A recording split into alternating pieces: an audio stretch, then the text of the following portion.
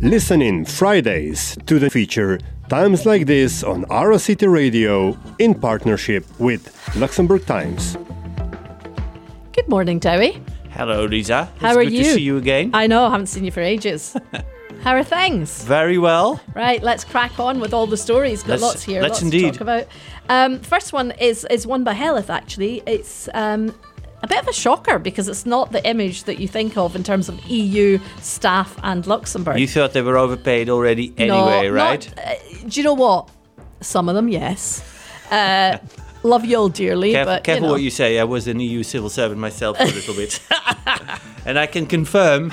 But I do know, what I would say is, once I thought about it, it didn't surprise me that much. So the headline is, EU must pay staff in Luxembourg more, the watchdog says, yes. because some people are earning less than minimum salary. Now, once I thought about it, it didn't surprise me because I met quite a few people over the past years who are on contracts rather than, full contracts. That is a real epidemic among the EU institutions. Yeah, and hiring people by contract. Whereas here you can, like in Luxembourg, you can have, I think, one temporary contract, and then you have to move on to a full-time contract. So no, the about, criticism, because it comes from the European Court of Auditors, who are EU civil servants themselves, so they should know what they talk about. Right. It is specifically for the lower grade staff, so it's PAs and maybe administrative assistants and maybe drivers and so on. Mm-hmm. Those people are paid at levels that can sometimes be below the minimum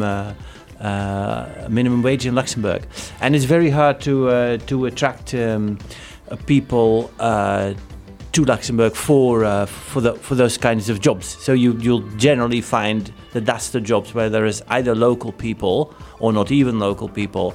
Or as people maybe from Bulgaria, from Romania, much lower wage countries. That are maybe accepting the jobs with those salaries, thinking it's a decent salary, get here and realise the cost of living. Possibly, but that's definitely my own experience. That's a lot of people from those countries go for those jobs. Yeah, I think the issue is also wider because I think what the ECA is trying to say is, well, living is much more expensive in Luxembourg than it is in Brussels. It's on average something like 15% more expensive. So nobody in Brussels who already works for the EU is going to say, oh yeah, I'm going to come to Luxembourg, because effectively it would mean a 15% pay cut. Mm-hmm. And this has long been an issue. Luxembourg is concerned about it because they want to remain relevant as an EU capital, and of course local people and the institutions are concerned about it because they also want to continue to exist here. Mm-hmm. And this is something we knew was happening, but we didn't know that the ECA was also putting its weight behind it. The Commission is studying it, and they're thinking of doing something about it. So it's likely that things will change. I don't know. I can't say, but... So they don't have to comply with what would be considered Luxembourg law then, I take it, for employment laws? No. They're not subject to Luxembourg labour law. Not at all, no. No, that's interesting. That is very interesting. Oh, well, you know what? Look forward to hearing more about that and going in the right direction. So we'll see if that comes back again. These EU institutions have, for instance, they have their own labour arbitration councils. If you have a labour conflict, you can't go to Luxembourg court over it. Mm-hmm. You have to go to their own arbitration council. Right. Okay, so the next story is, let's just get COVID out of the way, but the herd immunity remains elusive for Luxembourg. I actually was quite surprised with that headline because I read, I think 65% or 60% of the population are double vaccinated, which in places like the UK isn't the case. They've done well with their vaccination campaign, but the double vaccination seems to be you're right. Not quite. But I think the number that I saw was 57% in Luxembourg double vaccinated, fully protected. And I thought, well, that's not too shabby. Yeah. And but then we spoke to and you see a lot of countries they're at that level, 60% or around. At the same time, you see the number of injections is slowing down, the number of vaccinations is slowing down, and particularly the number of first vaccinations is dropping quite dramatically. Right. So that means it's becoming harder to convince people who haven't already had their shot to take one for whatever reason. Maybe they're against it, maybe they're just not interested or not organized enough to come and get it. And you see that governments now need to think about, okay, how are we going to convince that remaining group of people who haven't received the vaccination, how are we going to convince them to take the shot? Because we spoke to a professor and he said 60% is not enough for herd immunity. 60% means the virus can still travel freely around the population, particularly now that you have the Delta variant, which is much more contagious. It's interesting though, because I mean, I've got a couple of things that I kind of wonder about. It's like the kids coming back from university, like a lot of the kids who've come back, one of mine's at university, a lot of the friends that came back, they'd already got their vaccinations in the US, they got them somewhere else, so they're registered here, but it looks as if they haven't been vaccinated, right? My daughter did it the other way. She came back, and so she's now had one vaccination, but hasn't had her second one. Yeah. But will get it before she goes back to uni, kind of thing. For example, there are a lot of people, older people, when it was very slow in the beginning, there are a lot of people that I think are registered here who are only living here part-time. They've retired and they're maybe living between here and Portugal. So, like I do wonder how...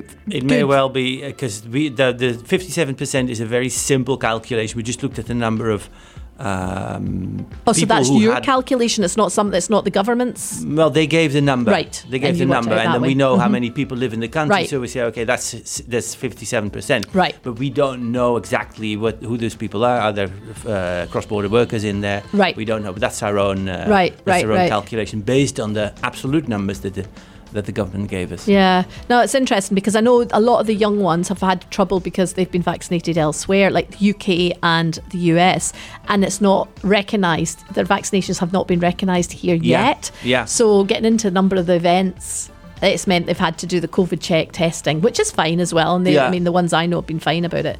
But, I do wonder how that skews data. Well, you see that in France they take a much harsher approach. You've got Macron basically say if you're not vaccinated, you kind of will be shut out from social life. I don't think Luxembourg is going to do that. I don't know that that's actually even the way to convince people. I mean, that's very odd. No, not at all. It's a very odd approach. It's ultimately...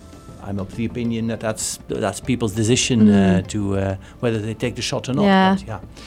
Well, I'm sure there'll be more on that as time goes on because the stats. Well, it could be worth looking into how those numbers are calculated, and it may well be. But this guy we spoke to yesterday, professor at the Immunology Institute here, said you need 80% for the Delta virus to have herd immunity. And then you can say, okay, now it's the virus just simply can't jump from one person to the other anymore because it's and it'll die out naturally. But that we're still well removed from that. I would say. Yeah. Interesting. The next one, Luxembourg slaps a record of a 750 million fine on Amazon. That sounds amazing. Is it likely to be paid, or is that a different? Well, I'm sure they'll contest it. Okay. And I'm sure they can pay. Again, they can afford very good lawyers. So let's see what comes out of it. And that's for what was the fine for? It was for GDPR, so privacy. No way. Violations. Yeah, that's it. It was the highest fine ever for privacy violations. Whoa. I know, and we had such a quiet week last week, and we thought like, oh my word, August is beginning, there's no news, and on Friday afternoon this came in, and I thought, yes, this is a rare case of Luxembourg punching above its weight, making headlines across the world.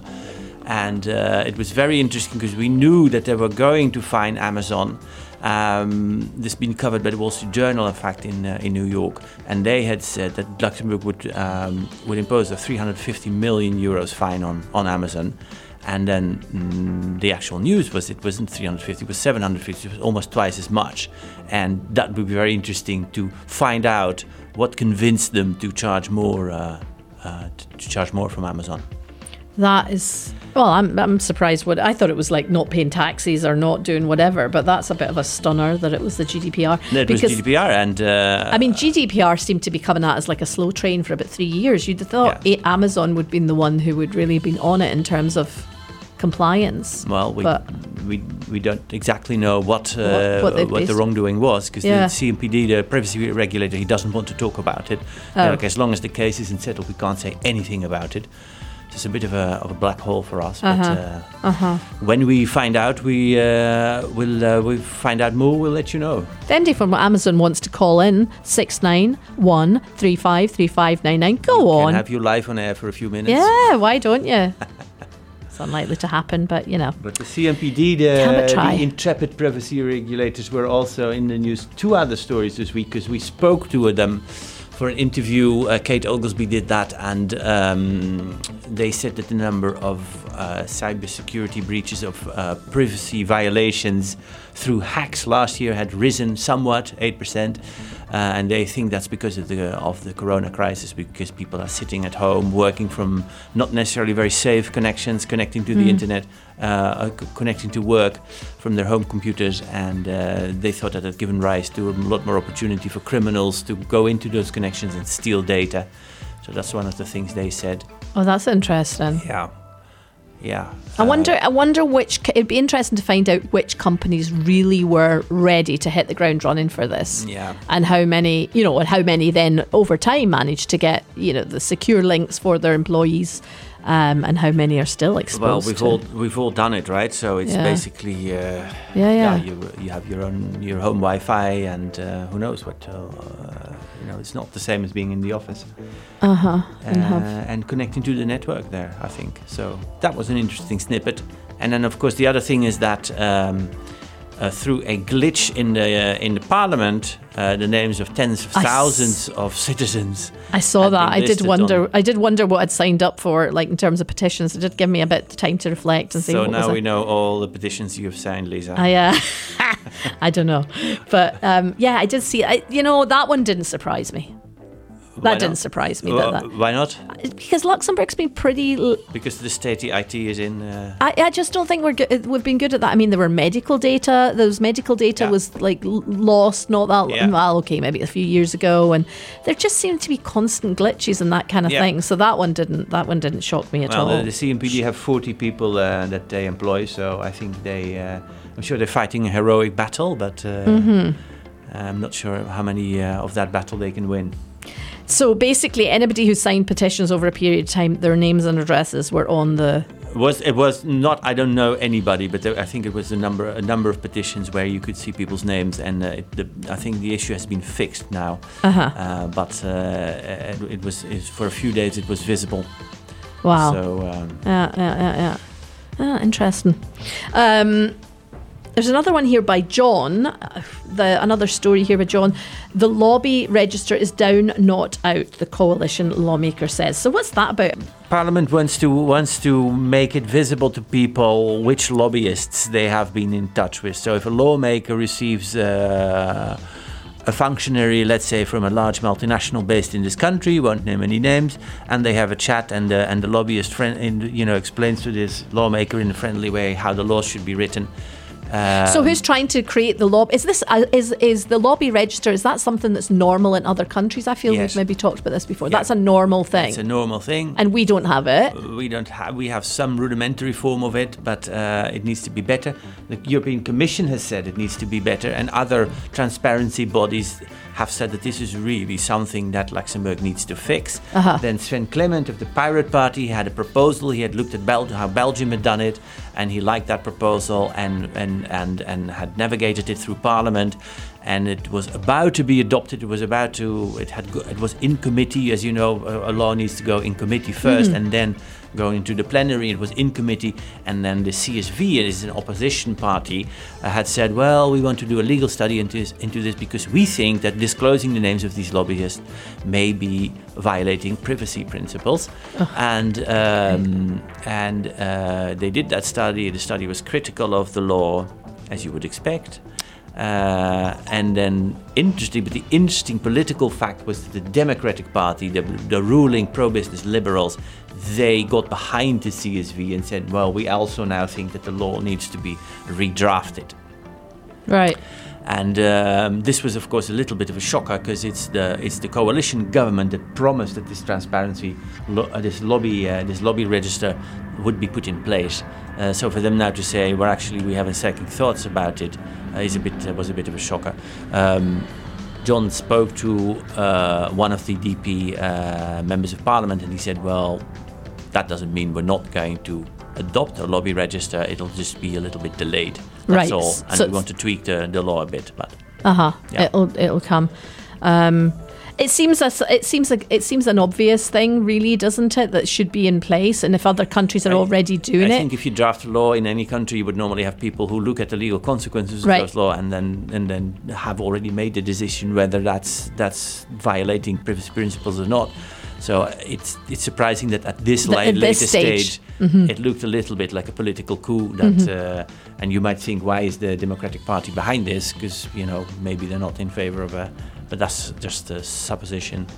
Andrew Bowler said he was very much in favor of the lobby register. So we'll right? have to take his word for that. See what happens. See Yeah. whether it does move forward.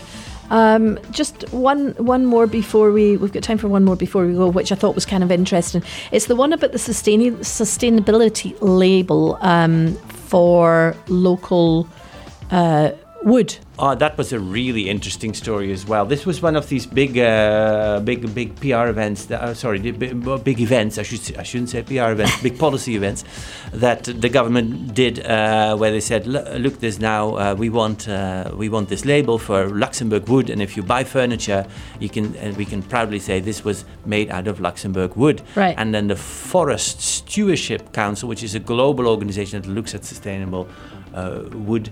Said, well, but hang on, your own, you're not even looking whether that wood actually comes from Luxembourg. It's not checked in the process. And also, some of the forests in Luxembourg, interestingly enough, they don't have a sustainability label. We don't know, because the communes in which those forests are refusing to comply with our rules. So we don't know if those forests, even if the wood does come from Luxembourg, which you cannot check, we don't know if that wood is sustainable or not.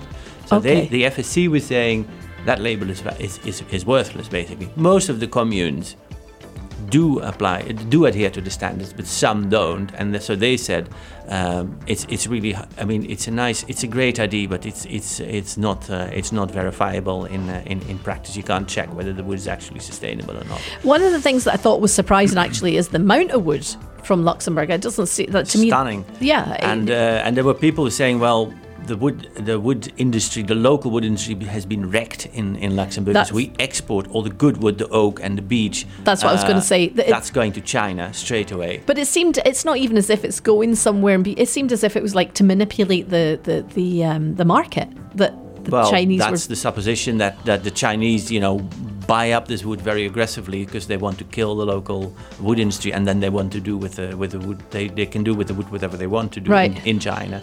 And so people were saying in that story, which also the Luxembourger Wort wrote about, they were saying, well, you've wrecked the wood industry, and now you're going to say, oh, we should enhance local production, but it's really a little bit too little, too late.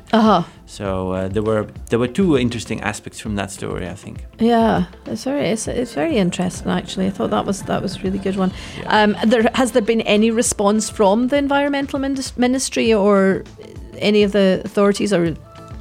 Not that really. I can remember, no. But I'd like to look into this more, because also when you walk into a forest, you see all these dead trees now, and because of the climate change. So yeah, there's more to be written about that, I think. And more to be written, and I think more to be done in terms of reforestation as well, because I mean, this summer has just exposed, the flooding that we're having is just incredible in terms of. Well, they're saying it's the wrong kind of precipitation to save the forests, because what you need is snow in winter, because then that melts and seeps into the ground very slowly, and these sort of runoff, the flash floods, do nothing in terms help of much for the groundwater levels. Yeah. Anyway, thank you so much. I mean, a lot in that. That's a week's worth of. We do our best, even though it's August, and just nobody wants to read the news, but because they're all on the beach. But but it's those are just some of the stories that have been in the news this last week. So people want to read more about it, they can head over to luxtimes.lu. Are you here next week, or is it how are you doing it? Are you? We haven't decided that yet, but I might well be. Yes. Well, I'm here. Very just good. To tell you, well, I'm let's here make if you it a need deal. me. Then I'll come back on Friday. Sounds good. Debbie, thank you so much. All right. And we will speak again soon.